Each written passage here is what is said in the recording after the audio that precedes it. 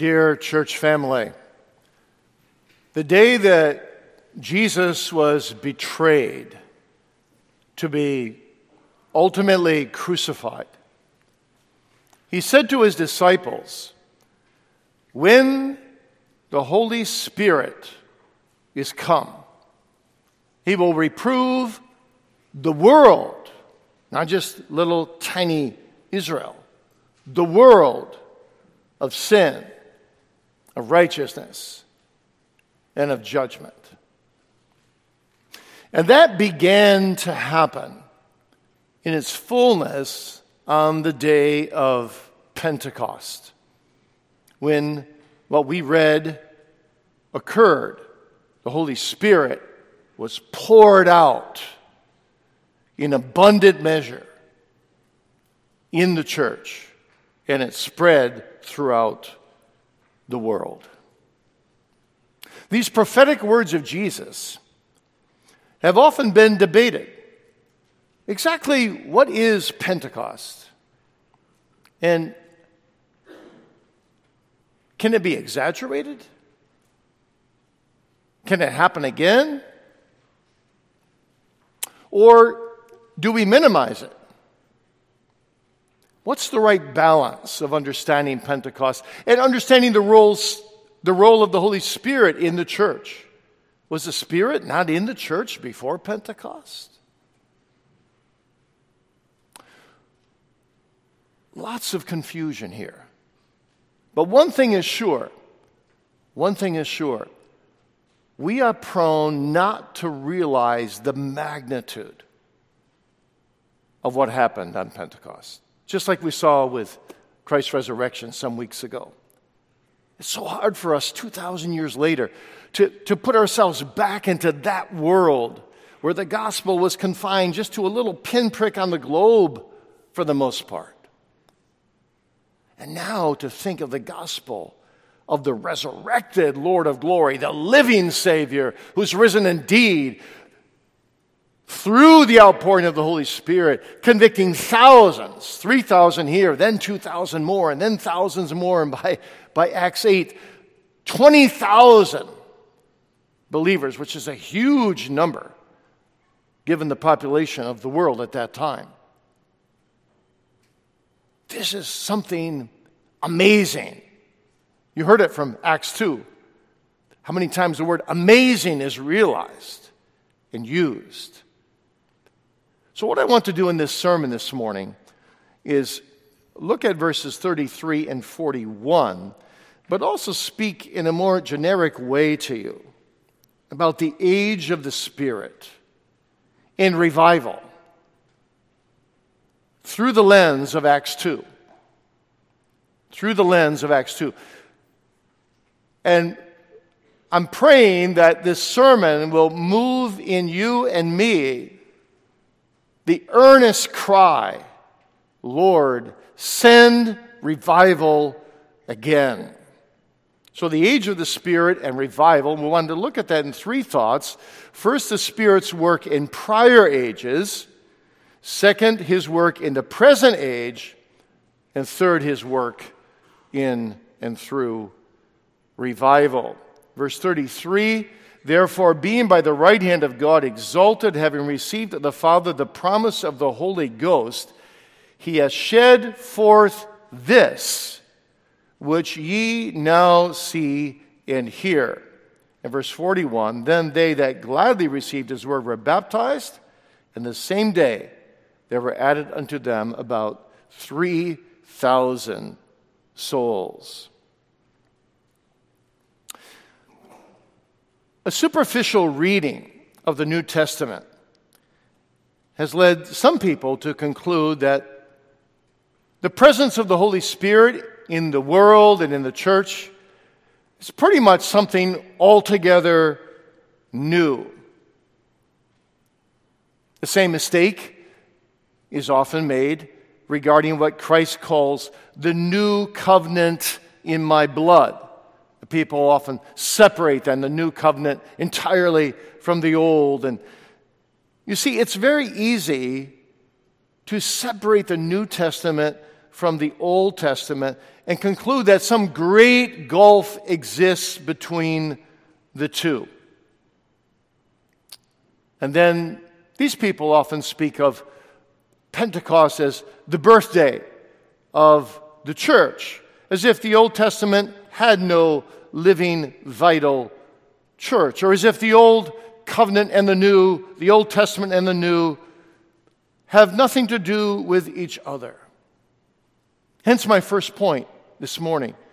I want to show you that the Spirit is active, actually quite active, in the Old Testament as well, in 4 ways.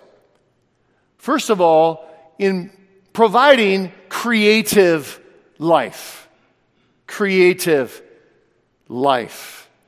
The Spirit's work goes back to the very first chapter of the Bible, the second verse of the first chapter of the Bible. The Spirit of God moved upon the face of the waters. The word moved upon there actually can be translated hovered. He hovered upon the face of the waters, like a bird hovering over its nest.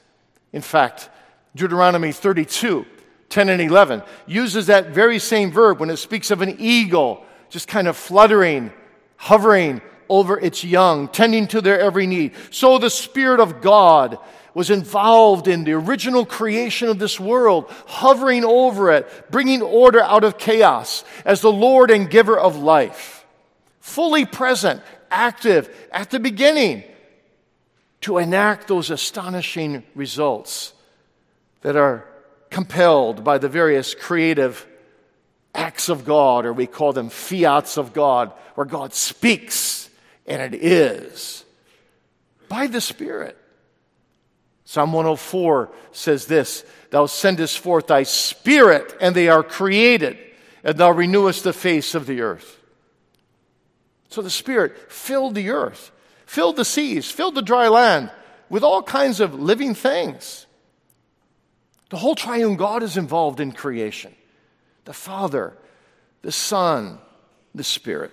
And so we read that the Spirit is the breath of life. In fact, the very word Spirit means to breathe, the breath of life. The breath of God, it proceeds from the Father and the Son.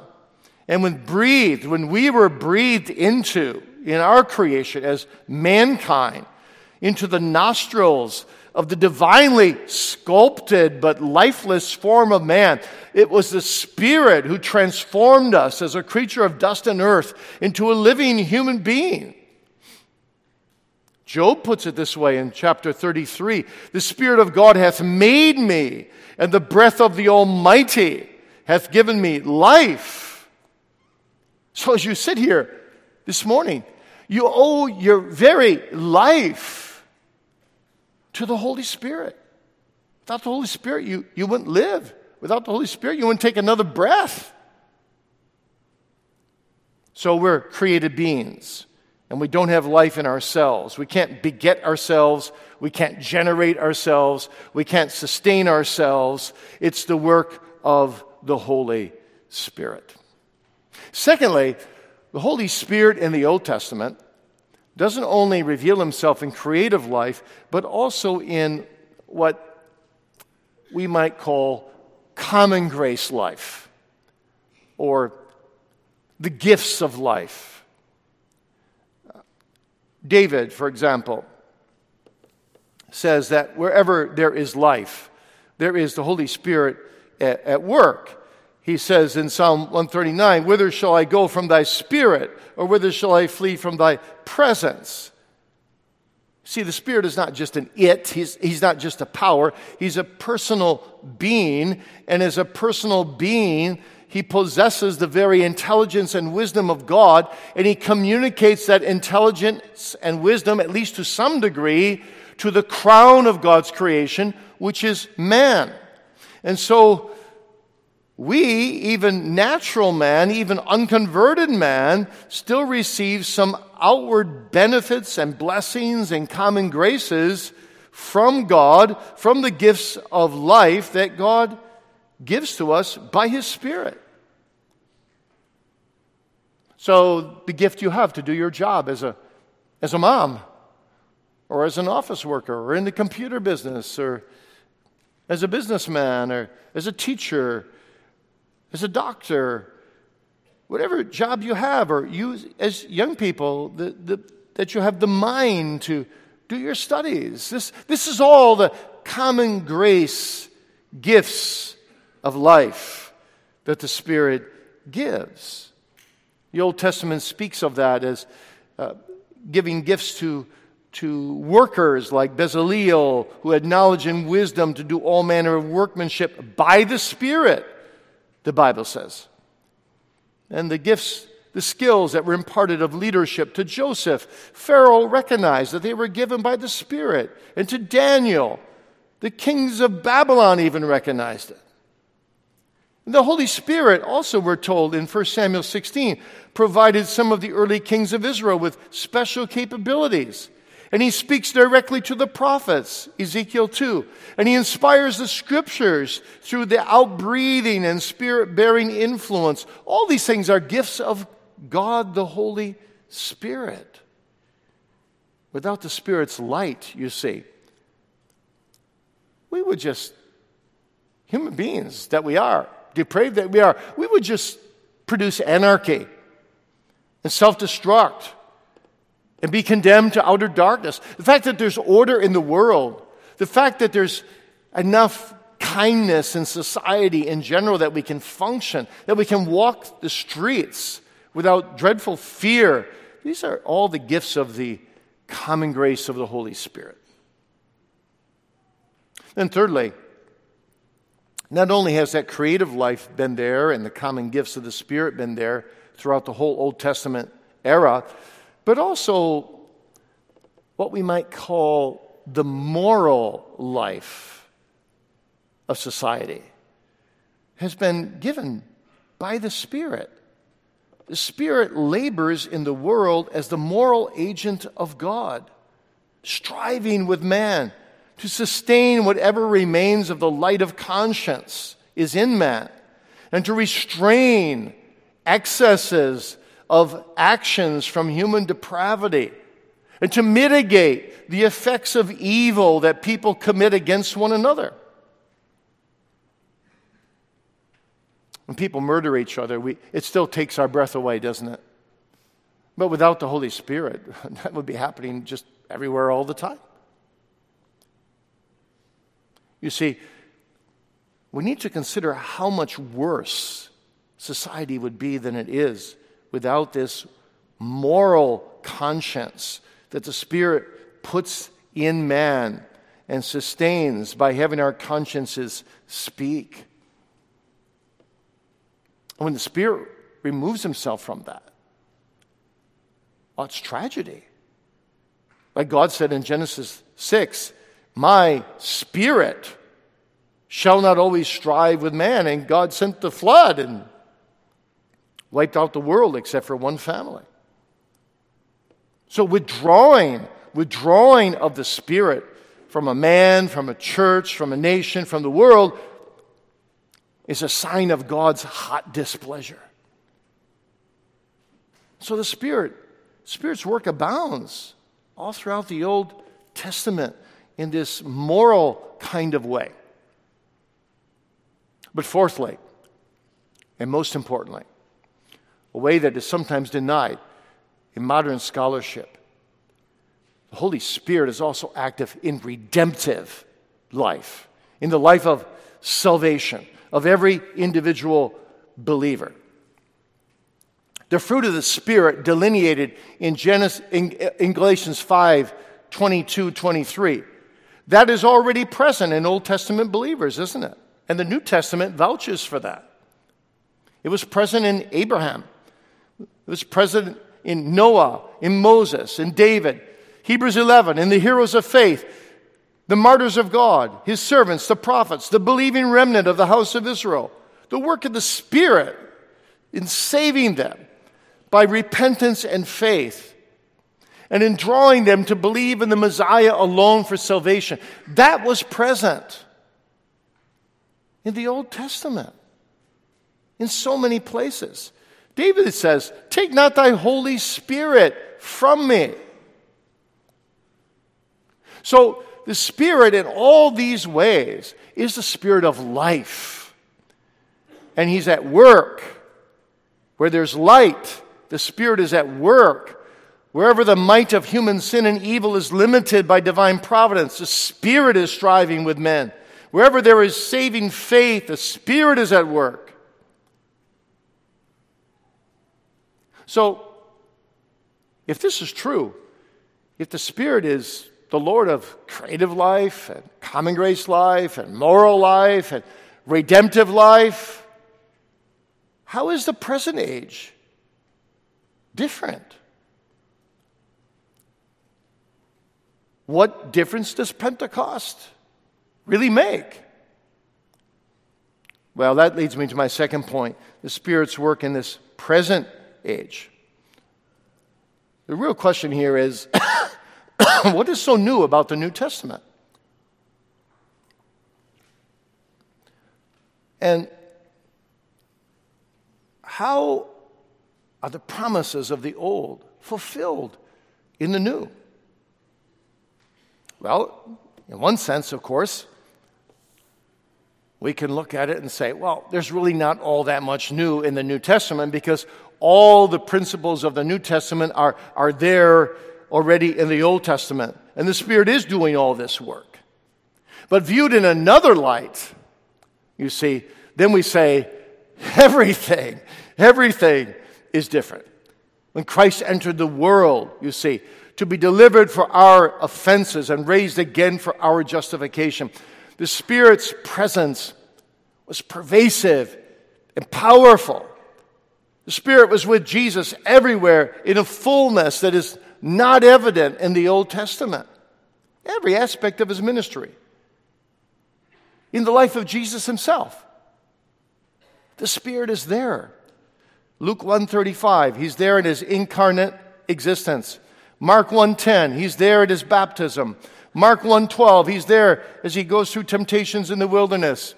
Luke 4, He's there during His teaching of the multitudes. Matthew 12, we're told the Spirit is there in His miracles. Luke 10, the Spirit is there in His own emotional life. And Romans 8, the Spirit is behind His resurrection from the dead. So immediately in the New Testament era, beginning with the life of Jesus Himself, there is an incredible difference. There's a pervasive, He's filled with the Spirit. He's anointed with the Spirit without measure. And then when He rose from the dead and He pours out His Spirit on Pentecost now, you see, the church, well, the ground moves underfoot, if I may say it that way. As someone said, Pentecost publicly marks the transition from the old to the new covenant. It's the threshold of the last days and inaugurates the new era in which the life of the future invades the present evil age. The New Testament is the fulfillment. It's the end of the ages that is dawning through the gift of the Spirit being poured out in richer abundance than ever before. So what is new in the new covenant ministry of the Spirit is therefore always related to the significance of the actual Pentecost event. This is the dawning of that new age in the church in which the Spirit is more active, in far more extensive way individually in believers, deeper in individual believers, but also broader throughout the entire world. The Old Testament promises of the great days to come. The Old Testament promises of revival is now being fulfilled. Verse 33, by the right hand of God exalted, having received of the Father the promise of the Holy Ghost, He has shed forth this Pentecost, this outpouring, this conversion of 3,000 souls under one sermon, which you now see and hear. So, what was a hope expressed in types and shadows in the old is now revealed as a body of substance and a new reality for us to enter into and take hold of by faith in the new.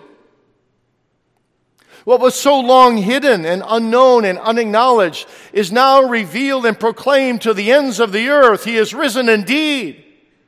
And He pours out His Spirit, and He works in thousands upon thousands of Jews and Gentiles. Yes, millions. What was so long confined to the privilege of a few blessed souls in a small little pinprick of a nation called Israel is now offered to whoever believes on the name of the only begotten Son of God throughout the world. This is a new era, a new character and nature, as well as new in scope and magnitude. Something special is happening. Something amazing is happening in this new age, which is called the age of the Spirit. The Spirit continues to do all that He did in the old age, but now He does it in more profound ways, in a much larger scale, and affects so many more people. The light showers of the pre-Pentecostal Spirit are now transformed into the heavy showers of the post-Pentecostal Spirit, bringing about the conversion of millions over the centuries. Satan is now chained as the gospel goes to all the nations. Even though he's raging, even though he's active, he's chained. He can no longer hold back the gospel. We are living in what we call an inaugurated eschatology. That is, we are living in the millennial age now. Since the moment of Pentecost, the Spirit is poured out in abundance.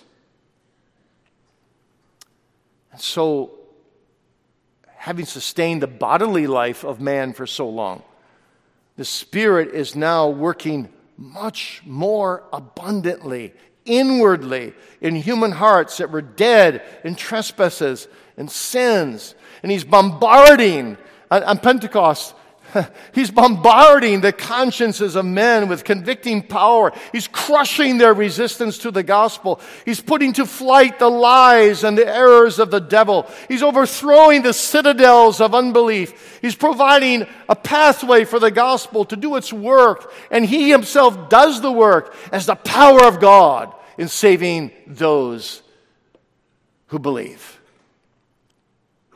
And so the amazing verse 41, then they that gladly received His word were baptized, in the same day there were added unto them 3,000 souls. Well, what amazing multitasking the Holy Spirit does in the elect, in uniting them to Christ and working out salvation in them in such rich and full and free abundance. Do you realize, dear child of God, how much you owe to the Holy Spirit?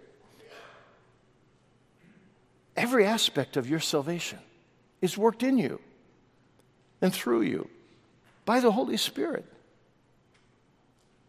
A.W. Pink, and he's not the only one, but A.W. Pink has a book called The Work of the Holy Spirit, and he has chapters on all of these things. Think about this. Spirit regenerates. Spirit quickens. Spirit enlightens. Spirit convicts. Spirit comforts. The Spirit draws. The Spirit works faith. The Spirit unites to Christ. The Spirit indwells. Spirit teaches. Spirit cleanses. Spirit leads. Spirit assures. Spirit witnesses. Spirit seals. Spirit assists. The Spirit intercedes, the Spirit transforms, the Spirit preserves, the Spirit confirms, the Spirit fructifies, the Spirit endows. You owe everything in your salvation to the Holy Spirit, just as you owe everything to Christ, who merited it and gives His Spirit to work it in you. Your religion would be a sham without the Holy Spirit. You'd never be saved without the Holy Spirit. So this is just a wonderful,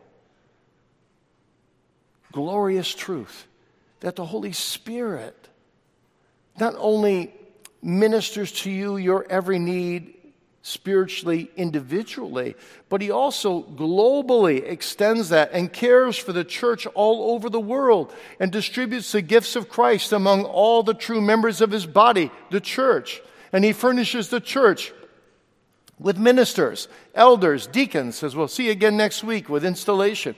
He empowers the means of grace. He equips the people of God to minister to one another and to the needs of a hurting, broken world in the name of Christ. And he expands his work through missions and through evangelism to the ends of the world. And how exciting it ought to be for every believer, in one way or another, to be a part of that. To be a part of that. So, what's new about the New Testament? Well, nothing in one way, but everything in another way. Because now everything of the old is coming to pass in fruition, in fullness, in the new. And what was so small, so hidden in the old, now becomes large and fulfilling in the new. And so the Spirit inspires joy and peace and righteousness and the witness of the love of God in our hearts. And he pours out the things of Jesus, revealing them to us, showing us our need of him, and then taking his person, his names, his offices, his states, his comforts, his benefits, and just pouring them into his people. The fullness of Christ, the light of Christ, the power of Christ, the gifts of Christ, the love of Christ. Truly the age of Christ and the age of the gospel and the age of the Spirit, they all belong together. And that age is inseparable from revival. From revival. From the revival, the kind of revival we see in Acts 2. Which raises the question, what exactly does the Spirit do in revival? How is the Spirit's work connected to revival? Well, I want to show you that in 6 or 7 ways from Acts 2 that is typical of all revivals, true revivals that have transpired since Pentecost. But that's our third thought. Let us sing first from Psalter 221. 221.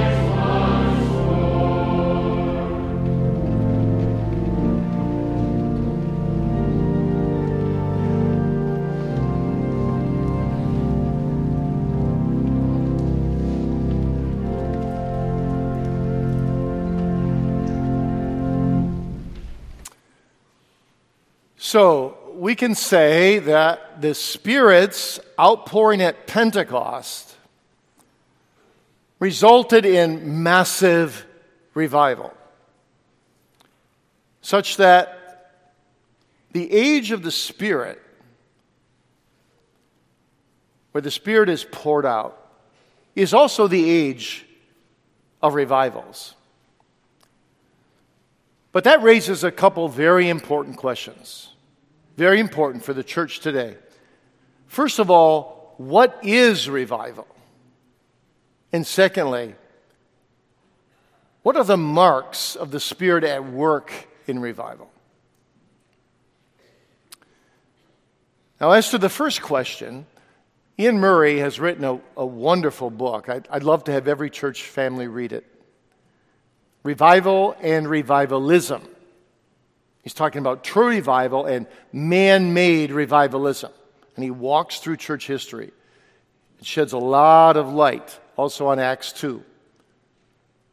And Ian Murray points out in that book that there are basically three views among Christians about what revival is. The first view is the view that revival is simply the renewal or the continual revival that the church has experienced ever since Pentecost. That is to say, every year we can look around also in this church and we can say, can't we? Well, there's a few more, maybe a half a dozen, maybe some years 20, who've been saved. And that's wonderful. And we don't want to minimize God's normal work of saving sinners in the local churches. And some people say this is the way the church ought to grow all the time. We ought not be looking for extraordinary events of revival, which only occur occasionally and periodically, but actually this is revival, the normal way of God working, building up the church bit by bit, year by year. And in this school of thought, actually people are quite critical of revival. And that also permeated, by the way, the Dutch Reformed tradition in some ways. Abraham Kuyper was sort of this opinion in many ways. Protestant Reformed churches today, for example, especially in this area, are very critical of what we call revival. And there's a book written by a man named Richard Lovelace, which basically argues this, that revival is just the ordinary renewal of the church through the work of the Spirit. Now, we agree, of course, we must not minimize the day of small things. And we must not be panting after revival in such a way that if major revival doesn't happen, we just get terribly discouraged.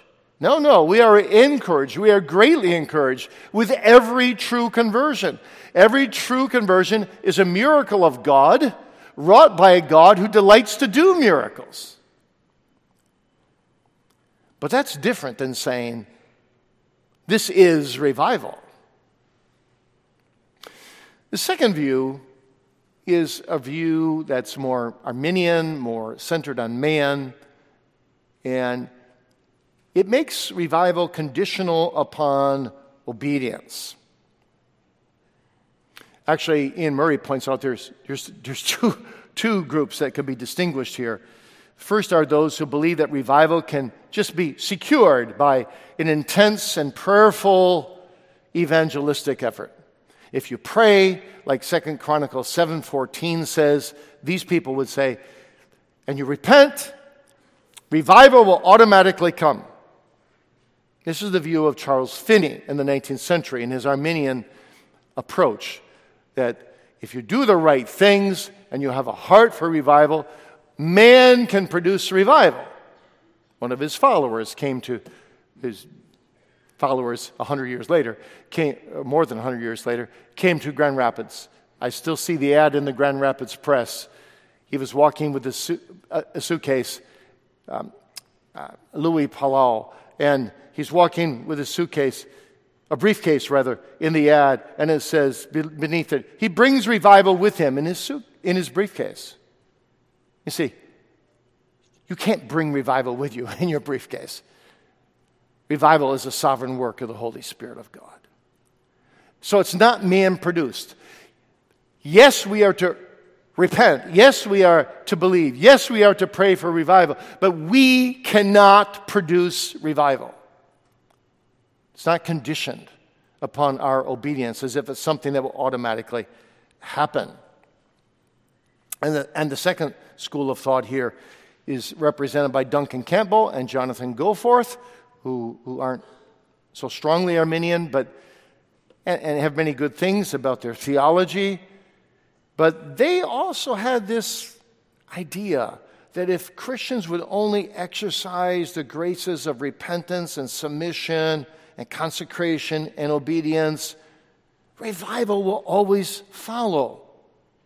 Campbell writes, a full and complete surrender is the place of blessing, but it's also the price of revival. Now listen to me carefully. It's one thing to say that God normally works repentance and prayer and so on before he brings revival. That's true.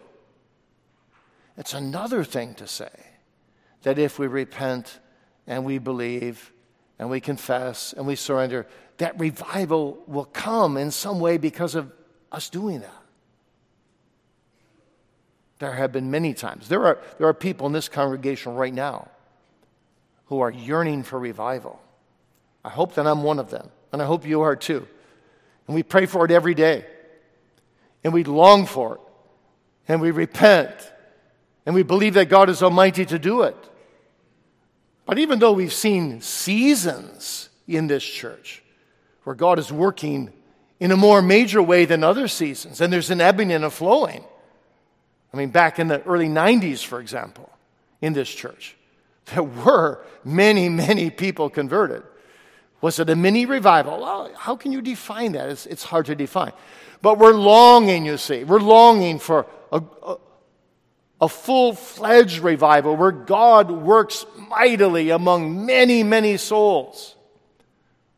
And though we're encouraged by what we see, revival is not conditioned upon our obedience or on our hunger. Even though God works these things before he produces major revival. I hope you see how I'm threading that needle.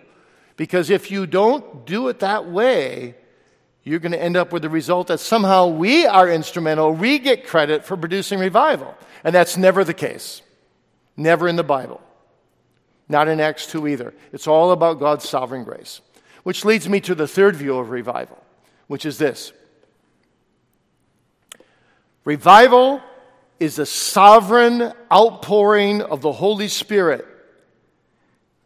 The sovereign outpouring of the Holy Spirit, this is the old classic view of revival, in the salvation of sinners in substantially greater measures than is normally the case.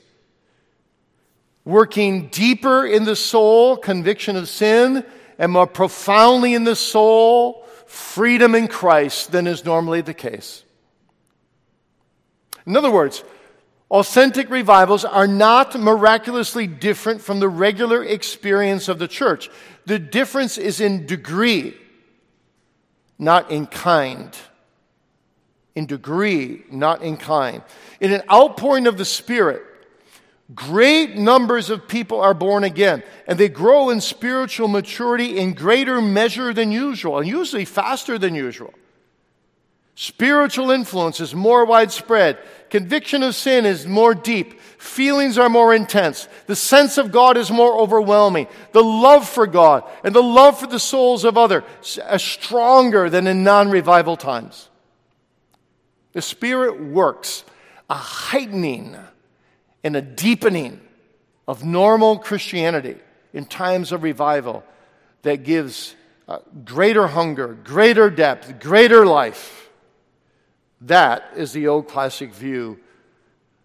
That's called the Acts 2 view of revival. They were waiting on God. Yes, they were praying. But then suddenly the Holy Spirit came and did this mighty, mighty work. Now, what exactly are the marks of the Spirit then in doing this work? Let me give you 6 of them. Number 1, authentic revival, then. I want to nail this down. This is very important. Is always the sovereign work of the Holy Spirit.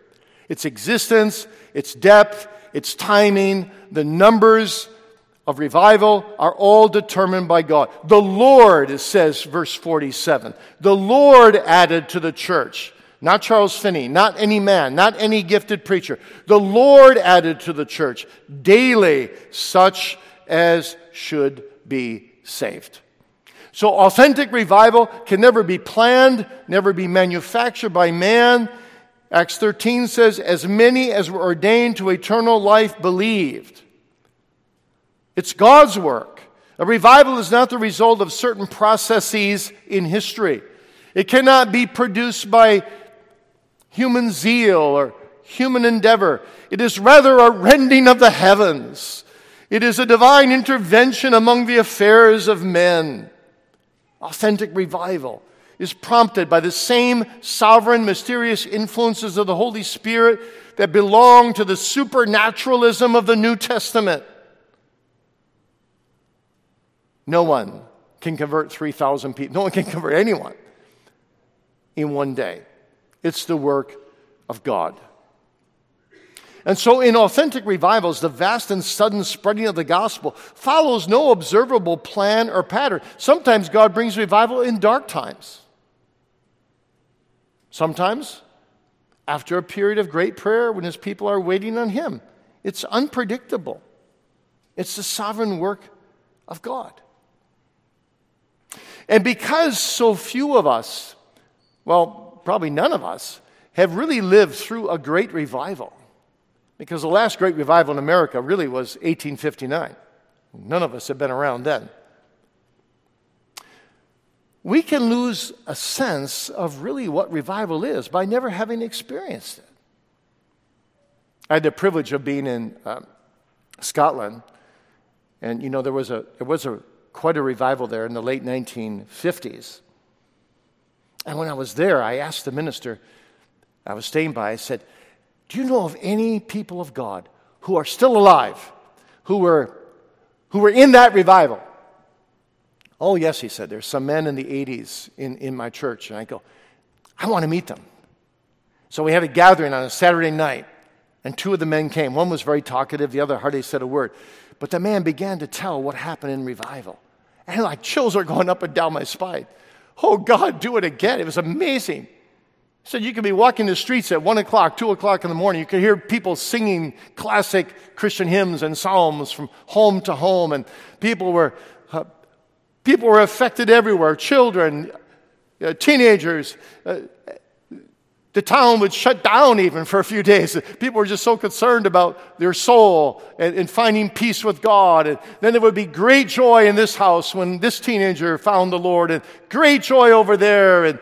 And people would be, the town was abuzz with it. That's revival. Now, it doesn't always happen to the same measure, so don't get me wrong. But it was, when I heard what happened, I realized there's a difference between what we call maybe a little mini revival or an uptick from genuine outpouring of the Holy Spirit upon many, many souls. Secondly,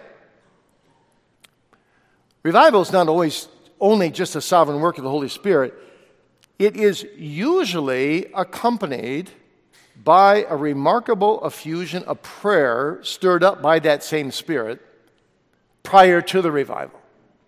You see that here in Acts 2, don't you? They're all with one accord in one place, and they're all praying together. They're all praying together. And you see it all throughout the literature of those who lived through revivals, statements something like this: A church is not serious about revival, about really longing and praying for revival, until it comes together in earnest prayer. This is God's normal way. That's what happened in the last revival this nation has known. It was actually 1857 when 6 men met in a restaurant to pray for revival in New York City. And then there was 10, and then there was 20, and then they went to several different restaurants. And then there was 300-400 men praying in different restaurants all around New York. And then it went up north, all the way up to Maine. And it went down south, all the way down to Philadelphia. And then it spread west, all the way to Chicago.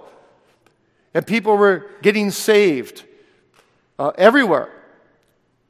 200,000 people, scholars have estimated, were saved in 1859 in that revival. But it was preceded by an outpouring of prayer.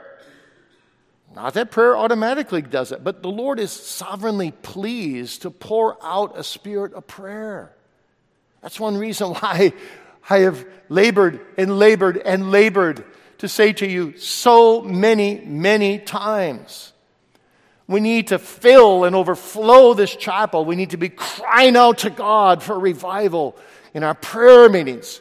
We need to be earnest in seeking the face of God.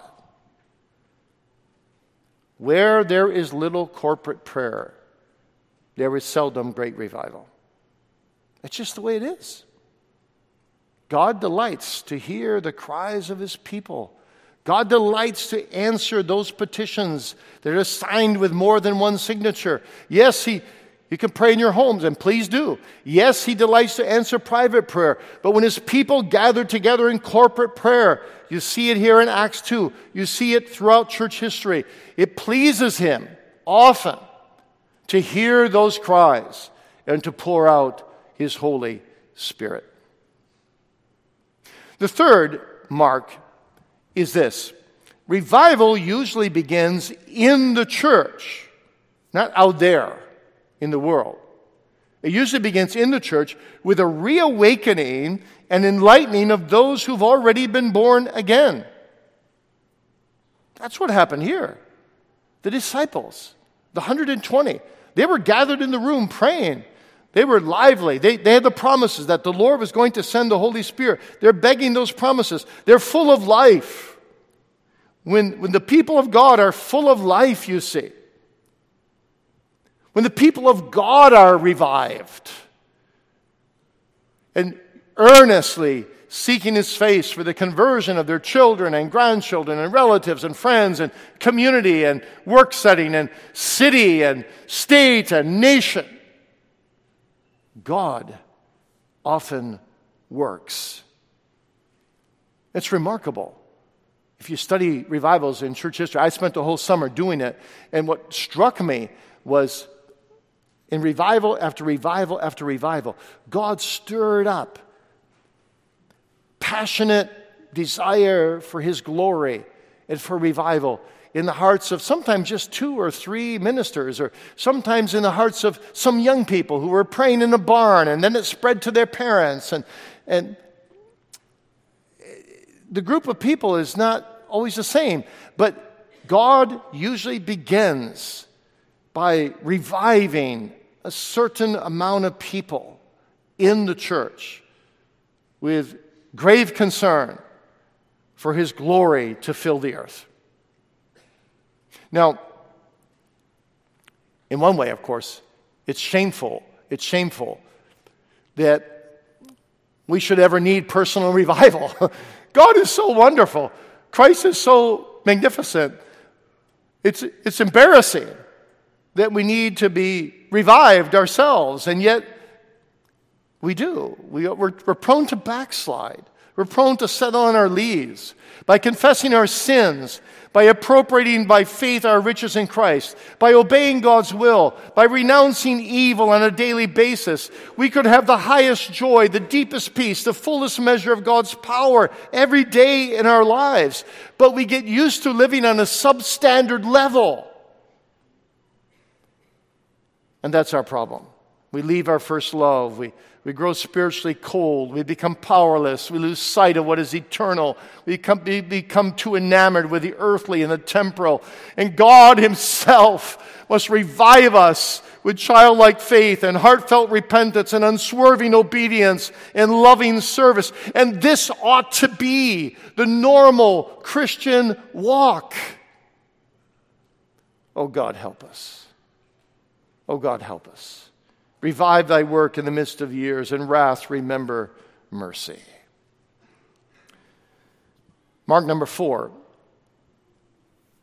In authentic revival, remarkable spiritual growth results from the Spirit joining himself to the Word of God and then applying that Word to souls. If we had time, we could study this morning Peter's sermon in more detail. But 12 of the 22 verses, think about this. 12 of the 22 verses, that's 60% of the sermon, is nothing but quotations from the Old Testament. Talk about a lack of separation between old and new. Peter is basically saying all the promises of the Old Testament right now, when you see this and hear this, they are being fulfilled in your presence. We're not drunken, as you suppose. This is the Holy Spirit fulfilling the promises of God through the Word of God. In revival, the Spirit always bears witness to the Word of God. He brings the Word of God home to the hearts of people with authentic and life-transforming power. And in false revival, in revivalism, all kinds of excesses happen, and funny things happen, strange things happen, that are not connected to the Word of God. And you see, Satan tries to destroy the authentic work, word-based work of the Spirit, by producing artificial marks and experiences in revival, false forms of revivalism that draw away from the Word of God rather than bowing under the Word of God. Peter begins his sermon with the Word. He ends his sermon with the Word. Everything he says is biblical. In true preaching, law and gospel are the substance. The Word of God is the instrument. The Spirit of God is the power. The salvation of God is the result. And the glory of God is the end. True preaching.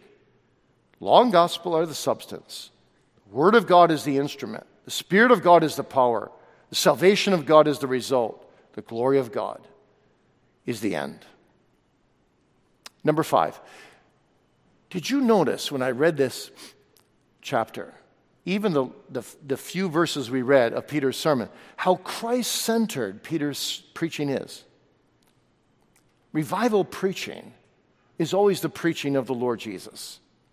In revival preaching, fallow ground must be broken up, the law must be proclaimed, the tragedy of our fall must be exposed, but then the preaching of Christ in all its fullness is presented.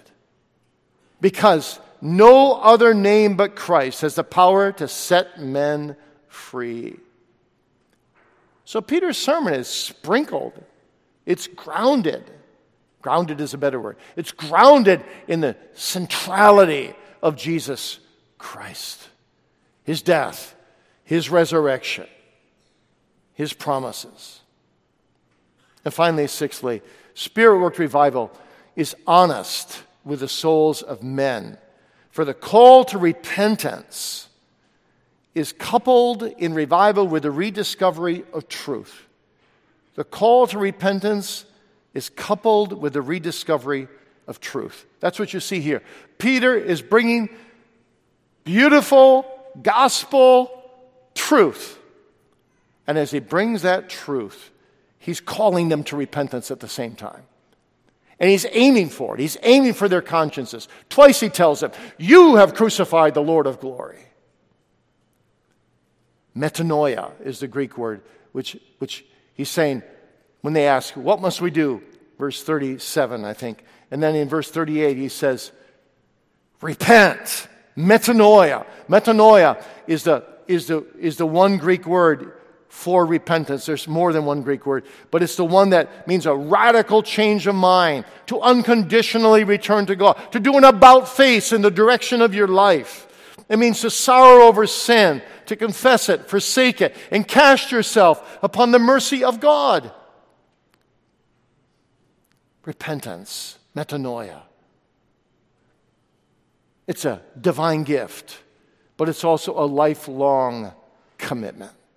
And Peter is aiming for that. He's telling them, this is where you've got to come. You've crucified the Lord and Savior. You need to repent. And dear friend, if you're unsaved, sitting here this morning, repent. Your life needs to be turned around. You need to find God. Your life is empty without God. You need to repent and believe the gospel alone for salvation. Interestingly, in the New Testament, sometimes it only says repent. Sometimes it only says believe. Sometimes it says repent and believe. 3,000 times in the Bible it tells you in one way or another you need to repent and believe. Did you know that? But in the Bible, both are inseparable from each other. You can't repent without truly believing. You can't truly believe without repenting. They're like two sides of one coin. And you see, that is what is personally needed. And the Spirit works that as well. Repent, Peter says. Of course he means also believe. That's implied every time the word repent is used. Well, let me close this sermon by just asking ourselves, me too, because we all need this. Right now, the way our spiritual condition is, the way your spiritual condition is in your life, if you're a believer or if you're an unbeliever, are you an asset to revival? To revival in your family? To revival in this church? To revival in the state of Michigan? Or are you a hindrance? In the 1859 revival in America, J.W. Alexander from Princeton, godly man, spoke on this to his congregation. Are you an asset or are you a hindrance to revival? And what a question that is. Obviously, we're hindrances if we're just satisfied with mere status quo, with mere tradition. We read the Bible every day to our family, a few verses, come to church faithfully, content to believe the truth with our mind, let the world walk by our door, traveling onward to hell without concern to evangelize them. Traditional, conservative, reformed religion. We're a hindrance. We're a hindrance to revival when we fail to intercede for others, for the eternal well-being of those around us. Our prayers, I speak for myself, our prayers can be so tragically self-centered, can't they? We want God to help us today in this and that and the other thing, but we have not because we ask and we receive not because we ask amiss, James says, that we may consume it upon our lusts. We want things to go well in our lives. But when there's revival, when you're an asset to revival, you have a yearning passion for the souls of others, for revival everywhere. Everywhere. Also, this church. And we're hindrances to revival when we hug our cursed unbelief, hug our doubts and our fears, and don't look to the Lord. How well I remember one of our former members who's now with the Lord sitting on my couch back on Romance Street years ago, weeping his eyes out and saying, "Oh, my cursed, cursed, cursed unbelief." It hinders me every step of the way. Oh, may God help us to cry out, Lord, I believe. Help thou my unbelief, and believe that the God of Pentecost can do it again. That the God of the Great Awakening of the 1740s can give a greater awakening than the Great Awakening in America today in the midst of darkness. Dear child of God, be an asset to revival. Cry out to God that He will do it again, that He'll be a God of Pentecost again in a greater measure, that we would see greater days than we've seen heretofore. J.W. Alexander ends his sermon with 8 questions. I'll just read them to you. Are you an enemy of revival? Do you rejoice in revival? Are you a subject of revival? Do you pray for revival? Are you helping forward revival? Does your heart care for the fruits of revival? Have you sought to honor God in revival? So I close with this little poem written by one of our forerunners. Come, Spirit, come in mighty power, as on the blessed day of old, when fell the Pentecostal shower that gathered thousands to the fold. Oh, for a mighty rushing wind to fill this consecrated place, that sinners lost might seek and find the gate of hope, the door of grace. Oh, for a power that heals the heart, that takes away the dross of sin, that we may, like the world, depart and let the King of glory in. Dear Savior, from thy throne on high, now grant the power for which we call, till shouts of rapture fill the sky, and thou, O Lord, art all in all. Nothing but the power of the Holy Ghost can sanctify and keep through a Savior's love, and light within our souls the flame that burns on the altar of heaven above. Amen. Gracious God, do it again. Send revival. Save the lost. Revive thy people. Fill our hearts with holy concern and passion for thy glory. Holy Spirit of God, pour out thyself upon us, even today. May we go to our homes. May we go to our bedrooms. May we cry out at our bedsides, on our knees, Lord, revive me. Revive my family. Revive the church. Revive the state. Revive the nation. We live in perilous times. Oh God, in the midst of darkness, make a great name for thyself. Arise, O Lord, and show us thy face once more, and we shall be saved. Come and bless. Rend the heavens and come down, O God, and send thy Spirit in great abundance to us. We're unworthy, Lord, but thou art worthy. We want thy glory. We want to see thy face, Father, Son, and Holy Spirit. Oh, do mighty things. Do mighty things for our children, for our teenagers, for GCA, for PRTS, for this church, for our families, for all the means of grace. Bless them to our souls. Spirit of God, arise and work. Is it not time, O Lord, for thee to work? Oh, come and bless us. In Jesus' name, amen.